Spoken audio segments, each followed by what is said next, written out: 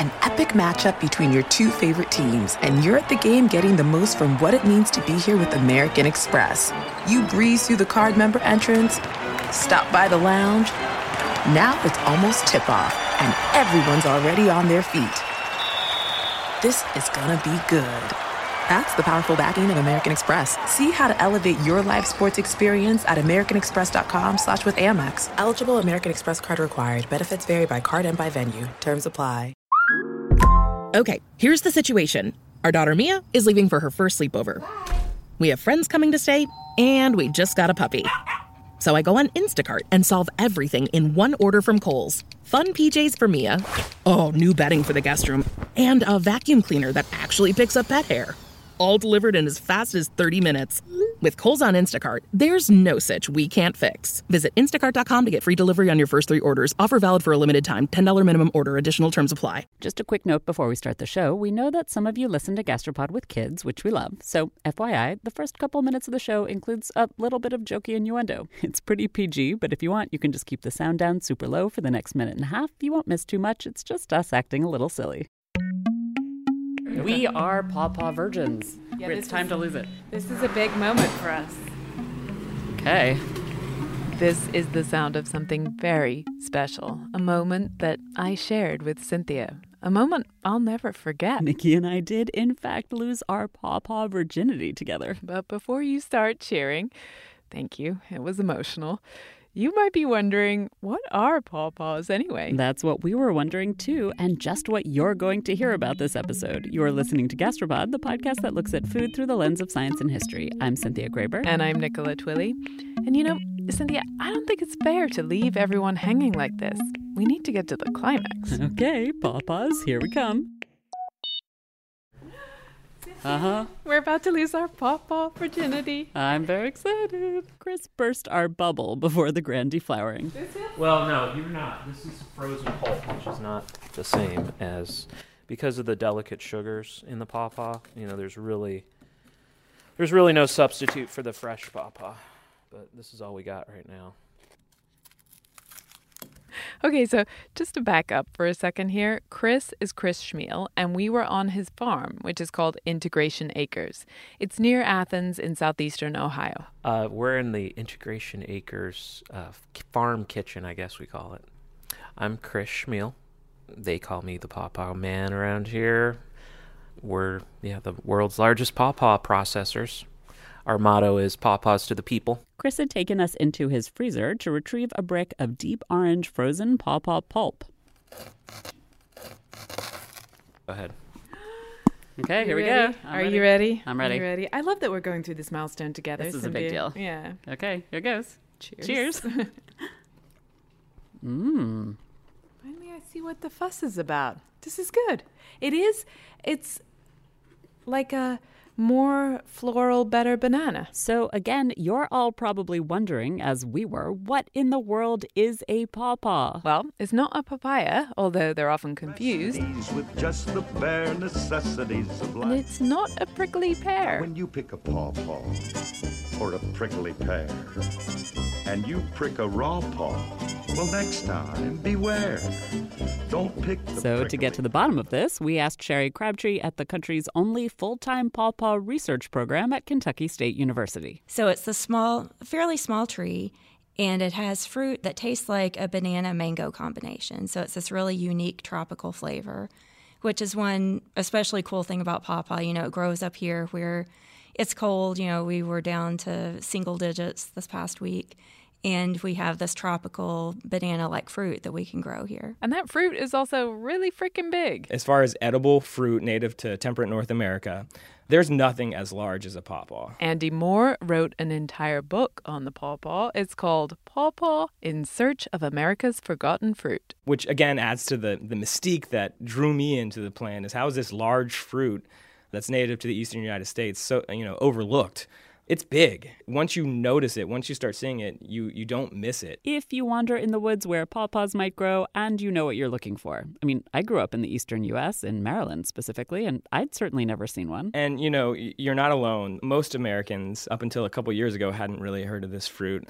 And so, don't feel bad about not having tasted one. Thanks. I was feeling a little bad, actually, but I feel better now that we've tried one. We were turned on to the topic of pawpaws by a listener, Sarah Burr.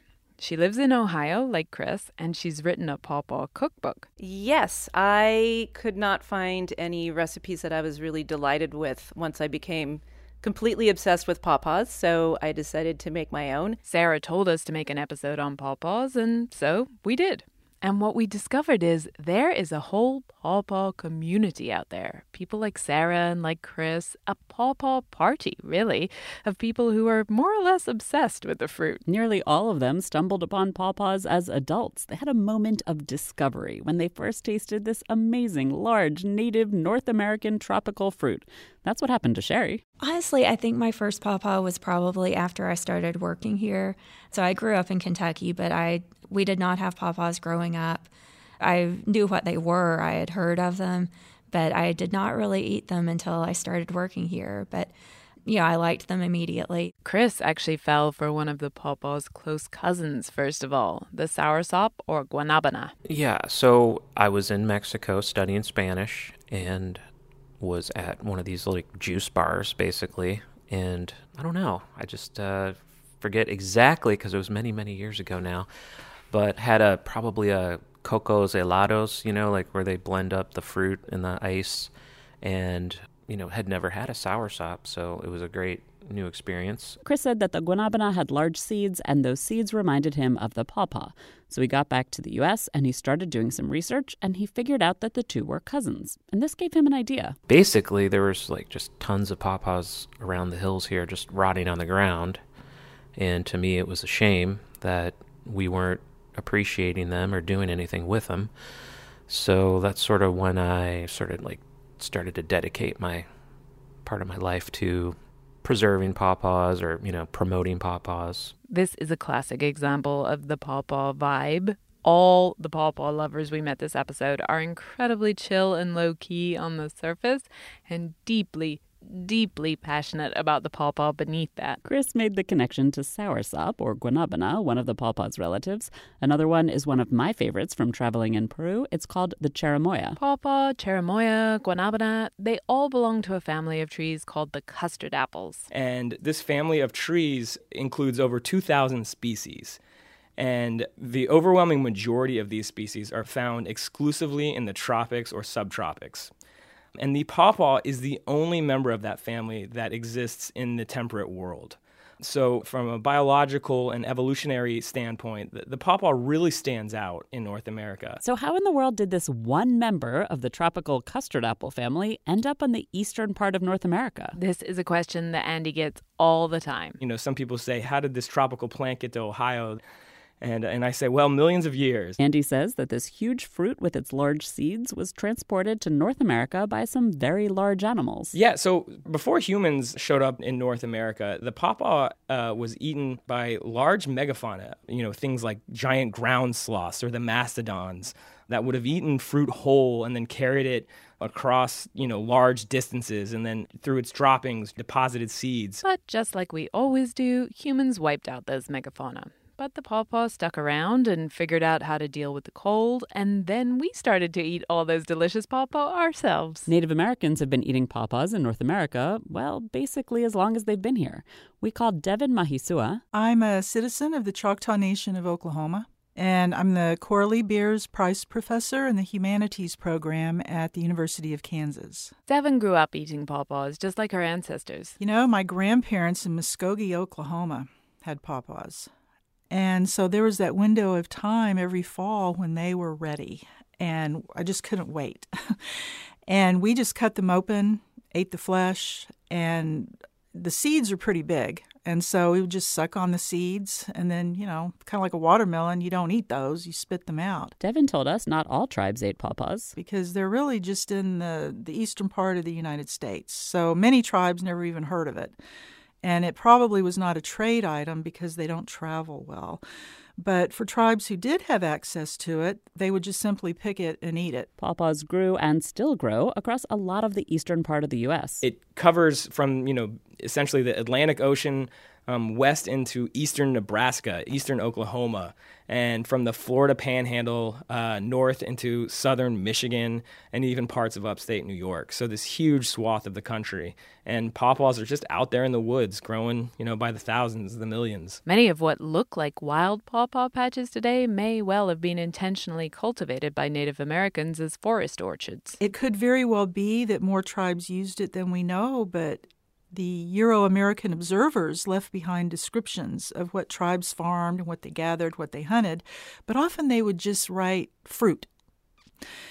Or if they recognized a fruit like a strawberry, they would say that, but if they didn't know what the pawpaw was, they may not have even mentioned it. Pawpaw season, that brief window of time from September through early October, was clearly an important time for many eastern tribes. When you look at the various names for the moons that the Shawnee tribe had in the Ohio Valley, the time of year of September corresponded with the pawpaw moon.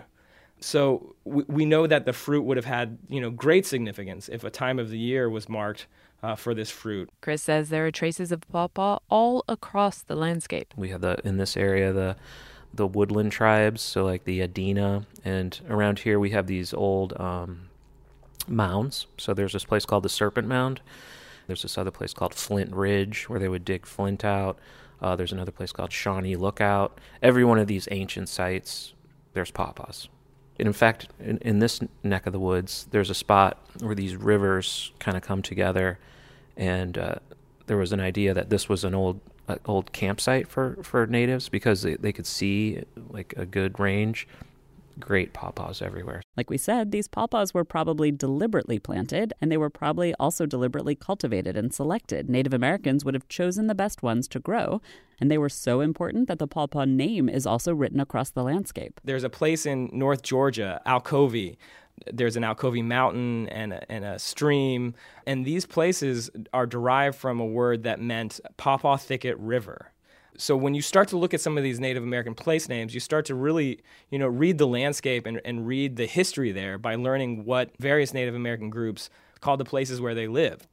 Another example, in western Louisiana, there's a place that translates to the Pawpaw Eaters. So, that's significant because it implies that people ate pawpaws, but that the people there were known as pawpaw eaters. This was a part of their identity. And the pawpaws were important for more than just a quick, tasty seasonal snack for the tribes that loved them. They could make ropes and string from the bark. Because the inner bark of the pawpaw tree is super fibrous and stringy. Folks were known to, even into historical times and more recent times, even into the 1800s, people were making cordage to string fish when they were out fishing. So it's possible that for those people in that area, the plant would have been more prized for its cordage, for its bark, for its material, than perhaps as a food item. Pawpaws were also used as medicine. You could grind up the seeds and perhaps make, to deter head lice, because it is a natural insecticide. There are still pawpaw head lice shampoos on the market today. Chris had some in a little shrine to all things pawpaw he set up in a barn on his farm. And in 2002, a scientific study was done on the effectiveness of pawpaw seed shampoo for killing lice, and it totally worked. So pawpaws were evidently a big deal in pre-colonial times, but you start getting the first written records of the pawpaw when the colonists showed up. The earliest European explorers, Hernando de Soto's expedition, recorded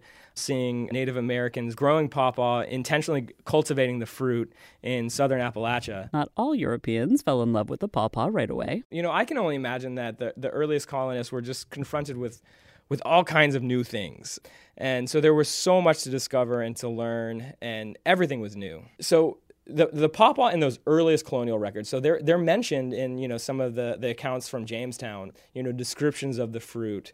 But they quickly move on to other things. It's not like me in 2009 when I first had my pawpaw wondering about this fruit, this great revelation. But the pawpaw persisted, and eventually Europeans, at least some of them, woke up to its charms. So yeah, you can kind of run down great important events in American history, and the pawpaw's kind of there in many of those occasions as a little footnote in the background of history. It doesn't play this this great big role in much of American history, but it's there. It's right there with the founding fathers. Thomas Jefferson was known to have been impressed with the fruit.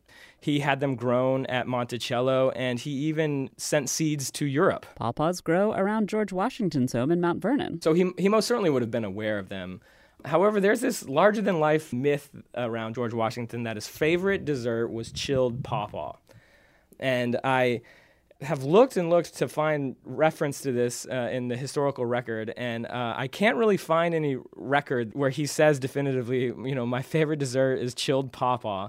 It's certainly plausible, but more likely, not to rain on the pawpaw person's parade, but more than likely this is another folk tale that came up with this first president. As the cherry tree goes, so goes the pawpaw. Even when it comes to fruit tree presidential myths, the pawpaw is lesser known. But the founding fathers weren't the only pawpaw lovers. Lewis and Clark, the explorers who, explored out west, out to Oregon and back, they recorded in their journal they ran out of food when they were in Missouri, when they were on their way back from Oregon. And they found wild pawpaw trees, and they said that the pawpaws saved them from starvation. They ate only pawpaws for several days. Daniel Boone was also a pawpaw fan. So there's just a ton of American history with the pawpaw fruit. Pawpaws were also treasured by enslaved Africans on the East Coast.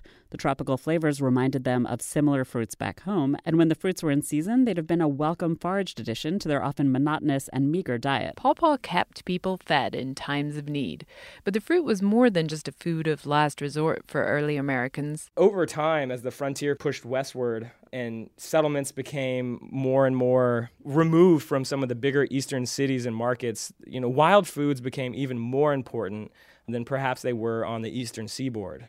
And so as you move westward, you start to see towns and villages and little settlements all named pawpaw, all named for the fruit, that Americans were naming places for this fruit and eventually learning to love it. And at some point, we get the American folk song, Way Down Yonder in the Pawpaw Patch. As is common with traditional folk songs, nobody knows just how old that song is, but Chris Schmiel knows how the song goes. Where, oh, where is pretty little Susie? Where, oh, where is pretty little Susie? Where, oh, where is pretty little Susie? Way down yonder in the pawpaw patch. Picking up pawpaws, putting them in her basket. Picking up pawpaws, putting them in her basket. Picking up pawpaws, putting them in her basket. Way down yonder in the pawpaw patch.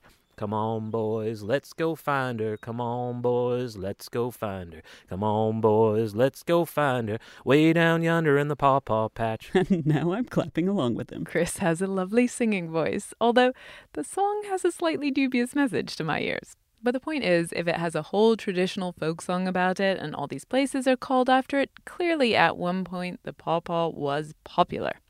But now, on a list of fruits Americans eat, the pawpaw is precisely nowhere. Why? Like I said, I grew up in the pawpaw belt, and I hadn't tasted one until we made this episode. I bet almost none of you have tried them either. Why did they disappear? You're at a place you just discovered. And being an American Express Platinum card member with Global Dining Access by Resy helped you score tickets to quite the dining experience. Oh, okay, chef. You're looking at something you've never seen before, much less tasted. After your first bite, you say nothing because you're speechless. That's the powerful backing of American Express. See how to elevate your dining experiences at americanexpress.com/withAmex. Terms apply. Your last day of vacation and you found time for a deep tissue massage followed by a long mud bath, then a 2-hour nap. Because you're an American Express Platinum Card member and booked your stay at a fine hotel and resort through Amex Travel, which means a 4 p.m. checkout.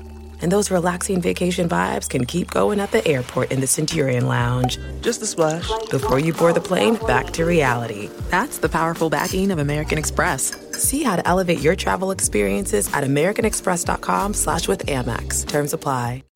People say the pawpaw has been forgotten. I'm not sure that it's been forgotten. I think it's been ignored, disliked, and unavailable. We said the pawpaw had disappeared, and in a way that's right, but like Devin said, it's not the whole truth. Pawpaws never fell off the table altogether. Another common name for pawpaw is Kentucky banana or poor man's banana, Hoosier banana, just depending on what state you're in. I'm from Indiana, where they call it the pawpaw, the Indiana banana. Poor man's banana, that tells you who was eating pawpaws in the 20th century. It was people in mostly poor communities who mostly foraged for them. That's part of the reason behind the pawpaw's decline right there. As wealthier Americans moved away from gathering their own food, they stopped eating pawpaws. But also, there were fewer pawpaw patches to gather from. It is, I won't say disappearing in the wild, but, you find fewer trees in the wild than you used to just because of development, woods being cleared out for housing and other commercial development. But that's not the pawpaw's biggest hurdle to overcome. Sherry says they've got more significant problems. Well, the main challenge is it has a very short shelf life. So when the fruit are ripe, they are soft and they bruise really easily. And that makes them ugly. There's an ick factor, I think. People want bright, shiny apples or a perfectly smooth tomato. But this short shelf life and tendency to bruise, it's not just an aesthetic problem. These days, fruit and veg have to be capable of being trucked around the country and refrigerated in warehouses to make it into our everyday diets. It's not just that the pawpaw bruises, it actually starts to rot. There are only a few days when the pawpaw is tasty after you pick it, and then it starts to taste, well, slightly fermented, or honestly, rotten. The perishability and the fragility of it are probably the two biggest impediments to making it this large, important agricultural commodity. It's not going to be thrown, in a box with like 40 pawpaws stacked on top of it in the back of a truck and then driven across the country and then thrown on a supermarket shelf and sit there for, a week or more and be presentable. That's not going to be the case with the pawpaw. So they bruise easily. You can't chip and store them easily. But we have to go a step further back. The problems start on the tree. So the skin is green even when they're ripe. So you can't tell by looking at the fruit that they're ripe. So you just gently give it a squeeze with your hand. Also, you kind of wiggle the fruit, give the fruit a little wiggle and gentle squeeze, and it'll come off in your hand when it's ripe. What that means is every single piece of fruit has to be fondled multiple times, very, very gently so it doesn't bruise before you know it's ripe. Also, the fruit ripen over a long period of time. That's great if you have a few pawpaw trees on your property and you're enjoying them over a few weeks, or if you want to sell them at the farmer's market over a month or so. That's bad news if you want to go bigger scale. For, like a commercial mechanized harvest, you can't completely harvest the entire tree at one time. You'll have fruit ripening over a 2 or 3 week period from the same tree. So for a serious pawpaw processor like Chris, the harvest season is pretty full on. You've got to be out wiggling your fruit every day, carefully hand harvesting the ones that are ripe before they fall to the ground.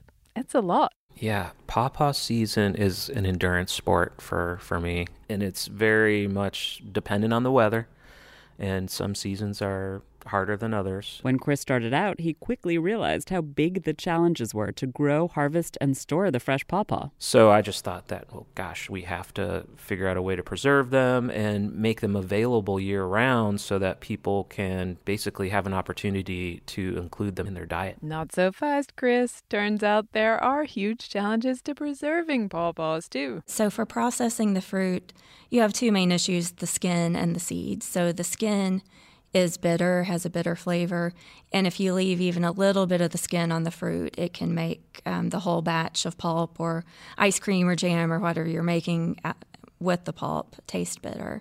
So you have to remove the entire skin, which is a little bit difficult. It doesn't peel easily like a banana or an orange that has a thick peel that comes off easily. Plus, the huge seeds are also tough to separate from the pulp. But these problems did not deter Chris Chmiel when he started down his pawpaw path 2 decades ago. It helped that he had Ohio State University nearby. I went up to OSU and worked with their food safety folks, and we figured out ways to get the seeds out with a machine, but we still take the skins off by hand. So, come pawpaw season, Chris hires a bunch of people, and they process pawpaws all day. And then we basically will sort them out and wash them over here. Then we put them on trays on this table, and then we have people lined on each side. And basically we're breaking them open like that and squishing. And by doing that, that's the most efficient way to get them out of the skin. Chris showed us what he does. He pretended to hold half a pawpaw in each hand and just squeezed his hands shut. It's like he's squeezing a stress relief ball. The technical term is squishing. I've squished many as a pawpaw. But yeah, you just have to and if you have a really big one, it's a little harder. But most of them are around here about that size. So you can just break them in half and then just like that, like squish it out.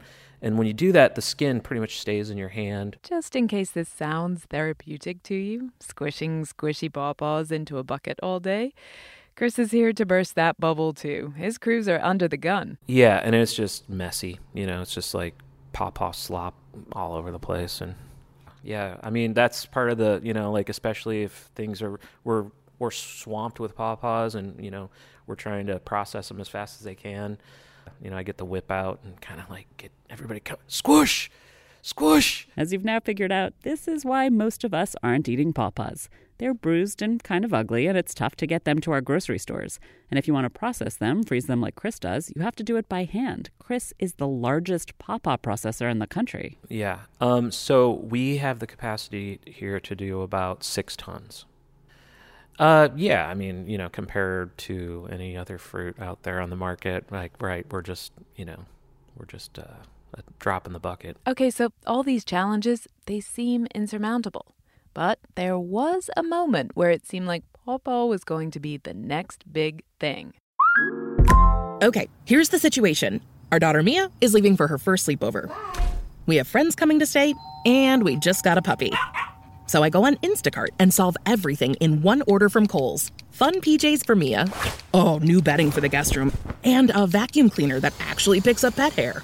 All delivered in as fast as 30 minutes. With Kohl's on Instacart, there's no such we can't fix. Visit instacart.com to get free delivery on your first 3 orders. Offer valid for a limited time. $10 minimum order. Additional terms apply.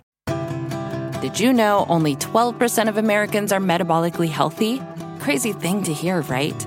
But it's part of the reason why Nature's Sunshine is here to help you upgrade your wellness with simple daily additions that work to fuel your body with the nutrition it needs and may not be getting. For more than 50 years, Nature's Sunshine has been harnessing the healing power that Mother Nature has to offer. Their new Power line focuses on providing you with superfood and whole food nutrition to support your metabolic health. From their Power Greens that has over 200 plant-based nutrients and 2 full servings of veggies for gut health and daily focus, to their Power Beets for better performance and enhanced blood flow that you feel immediately. Not to mention their Power Meal, which contains 25 grams of premium plant-based protein, gut-friendly fiber, and a powerful mushroom blend for immunity. This entire Power line will support you in feeling your best by giving your body the nutrition it needs. The Power products work synergistically when taken together, but are also great on their own. Plus, the full line is vegetarian, gluten-free, and non-GMO with no added sugar. And when you subscribe and thrive, you'll save each month and enjoy free shipping. Get 30% off the Power line for a limited time. Use the code POWER30. Just go to naturesunshine.com. That's naturesunshine.com. It was 1916. The American Genetic Association held a pawpaw contest. This is an era when plant explorers like David Fairchild are going around the world finding plants and crops to bring back to the United States to grow. Our good friend David Fairchild. We have an entire episode on him. Just by the way, you should check that out if you haven't already heard it. And people are moving things all over the world, but they're also kind of looking in their own backyard, in their woods, and they're saying, what do we have here that could contribute to agriculture, American agriculture, and agriculture around the world, really?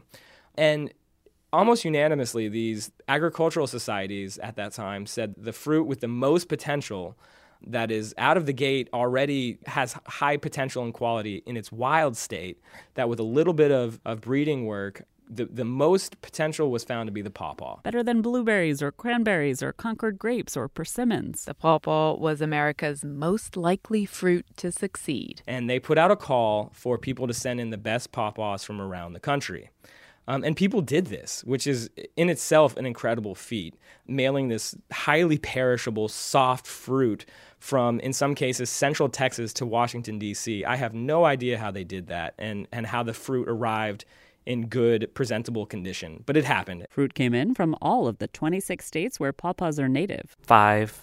Top five best pawpaws were from Southern Ohio. Chris is obviously very excited about the pawpaw genetics of Southern Ohio because that's where he's based. And actually, I had no idea before we went there, but this region is kind of a hotspot for native plant genetics. Appalachia is like a biological preserve. When the glaciers came through this place was not glaciated, so a lot of the genetic diversity survived in the hills of Appalachia. Like 75% of North America's medicinal plants are here in Appalachia. And, I just look at the pawpaw as like the king of the native plants personally, but, I'm biased. Ohio won that contest, but here's the thing. The point of the contest was to take all of the best samples and then breed them to try to create a pawpaw that could be successful on a commercial scale. That was the goal, was to have this new fruit that farmers could grow. As you can guess, because of the fact that we're having this conversation today, their plans didn't pan out. Meanwhile, a very different story played out with another native fruit, one that was still more or less wild back in the early 1900s, and one that was not voted most likely to succeed. That exact same year, 1916, the blueberry was essentially domesticated. 2 researchers in the New Jersey Pine Barrens determined that blueberry was not self-fertile and that it needed acidic soil. And with those 2 basic facts of blueberry cultivation pinned down, the blueberry went from a wild crop to a crop that's grown throughout the world. Andy says the blueberry won basically because it had a champion. There was one guy, his name was Frederick Vernon Coville. He's one of the ones who wrote that the blueberry needed acidic soil. He also worked on domesticating it. He just loved the blueberry. The pawpaw also had a champion, a man named George Zimmerman. He used the pawpaws that had been sent in 1916, as well as other specimens he'd gathered himself, and he set about breeding commercial pawpaw varieties, and then he died, and no one picked up where he left off. So the blueberry won. It was a wild food, and it's just been completely transformed in the past 100 years, at least in terms of how we think about it as a commodity. And the pawpaw could have been the same way. That could have happened. Cue the violins. Don't get too sad for the pawpaw, Nikki, because Sherry Crabtree says it's starting to do okay today. There's growing interest in pawpaw as a new crop for farmers to grow them in orchards, just like there's apple orchards and peach orchards. There are pawpaw orchards out there now. I do say this is a pawpaw revival. I think, we're embracing this. Many folks, for many different reasons, are embracing this fruit. Back in the 1970s, pawpaw found a new champion in the form of an eager botany student called Neil Peterson.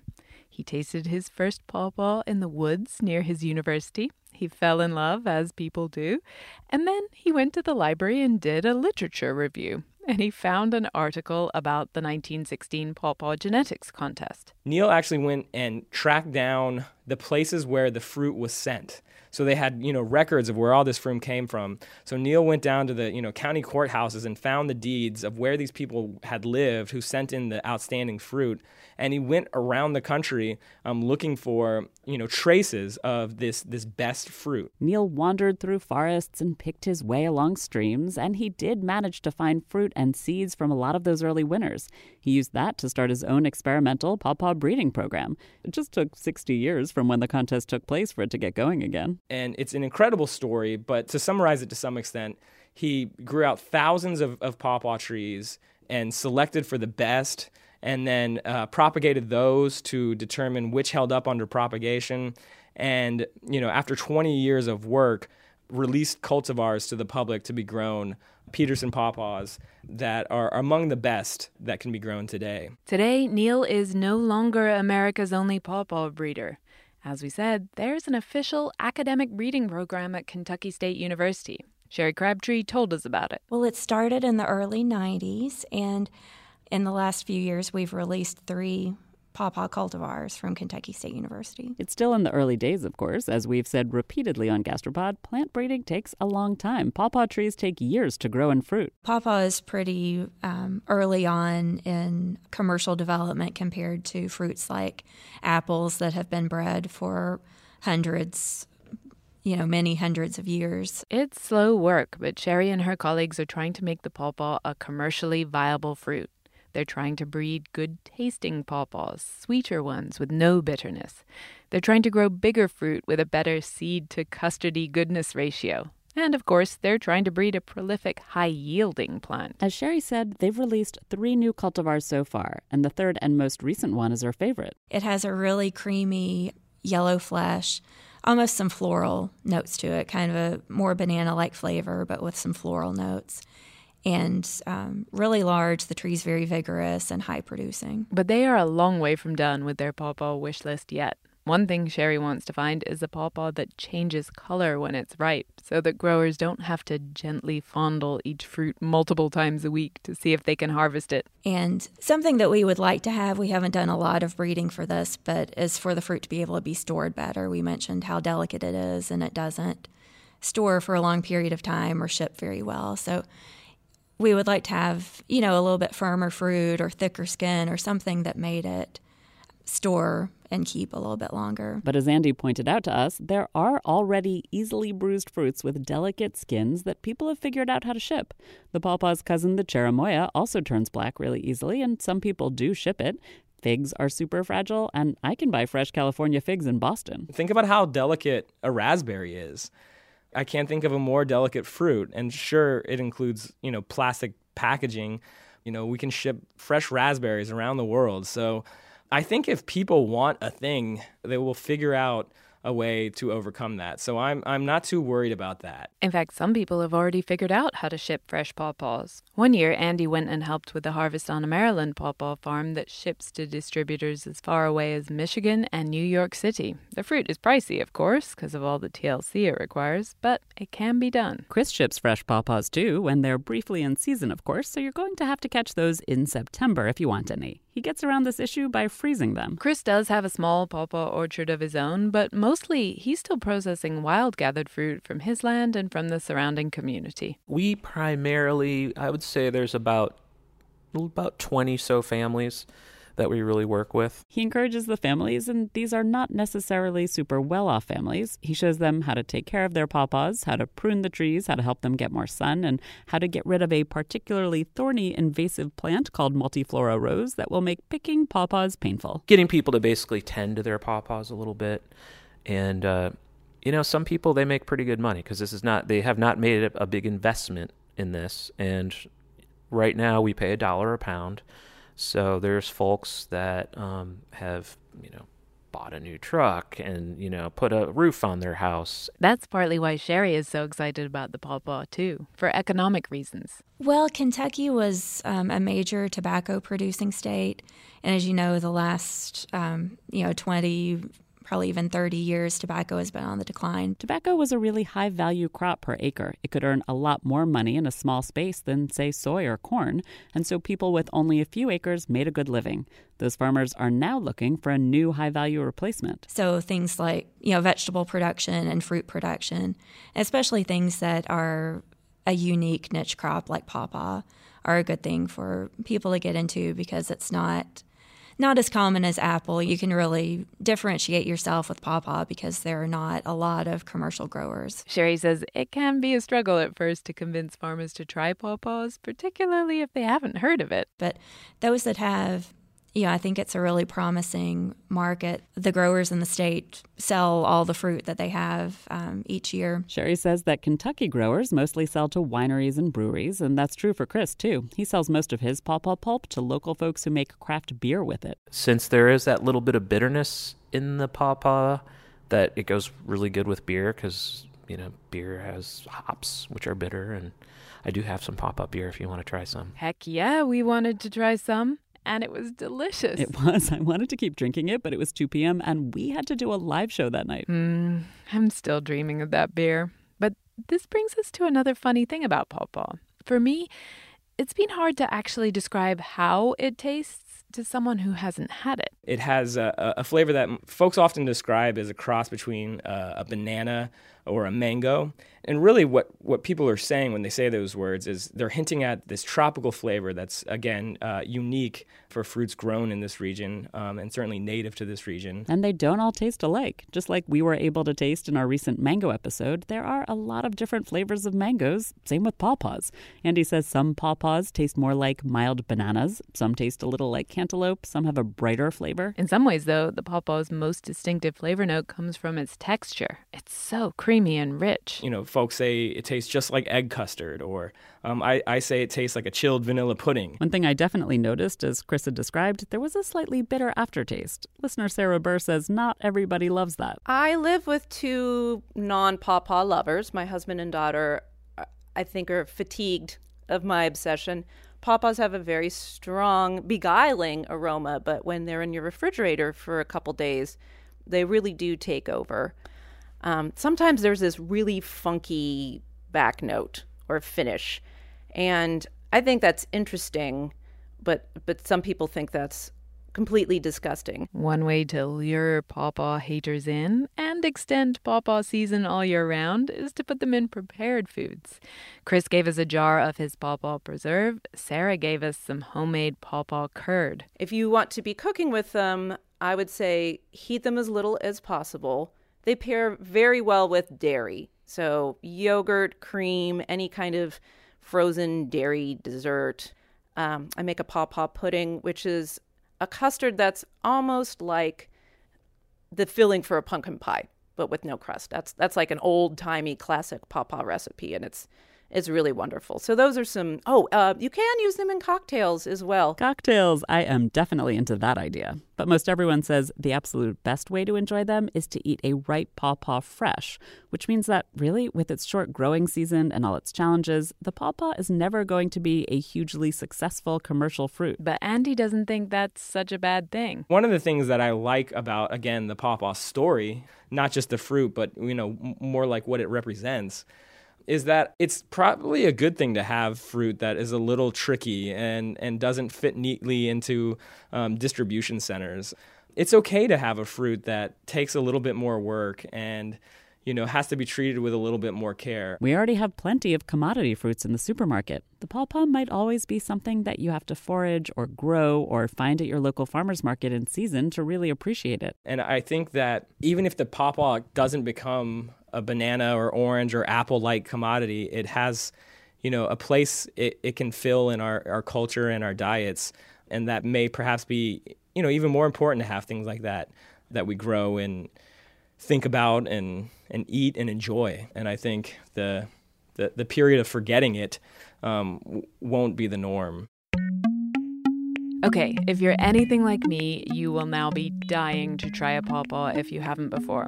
We have the scoop on how you too can lose your pawpaw virginity. But first, a couple of thanks. Thanks this episode to listener Sarah Burr, who suggested we make an episode about the pawpaw. We have links to her pawpaw cookbook at gastropod.com. Thanks also to Chris Schmiel at Integration Acres, who also joined us on stage for our live show in Athens, Ohio, and to the folks at Ohio University who brought us to town. And a big thanks also to Sherry Crabtree at Kentucky State University, to Devin Mahisua at the University of Kansas, and to Andy Moore, whose book is called Pawpaw, In Search of America's Forgotten Fruit. Links at gastropod.com. If you want to try pawpaws yourself, you could go out into the woods and go foraging in the fall. Everyone told us that once you learn to spot the trees, they're hard to miss. Or you could plant 2 of Sherry Crabtree's cultivars. You need 2 to cross-pollinate. But maybe you're too lazy for a hike or for horticulture, so you can try to find them at farmers markets in the eastern states in the fall. I won't say it's easy. I had to ask Sherry, and she told me about 2 farms in New England. But perhaps the best place to try pawpaws is a pawpaw festival. Chris founded the country's biggest, the Ohio Pawpaw Festival, now in its 21st year, but there are small festivals during pawpaw season all around the country. Have a pawpaw beer for me.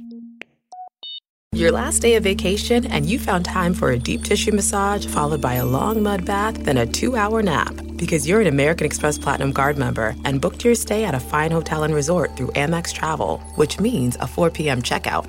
And those relaxing vacation vibes can keep going at the airport in the Centurion Lounge. Just a splash. Before you board the plane, back to reality. That's the powerful backing of American Express. See how to elevate your travel experiences at americanexpress.com/withAmex. Terms apply. Support for this podcast comes from Smartwater. Want to get a little more from every sip?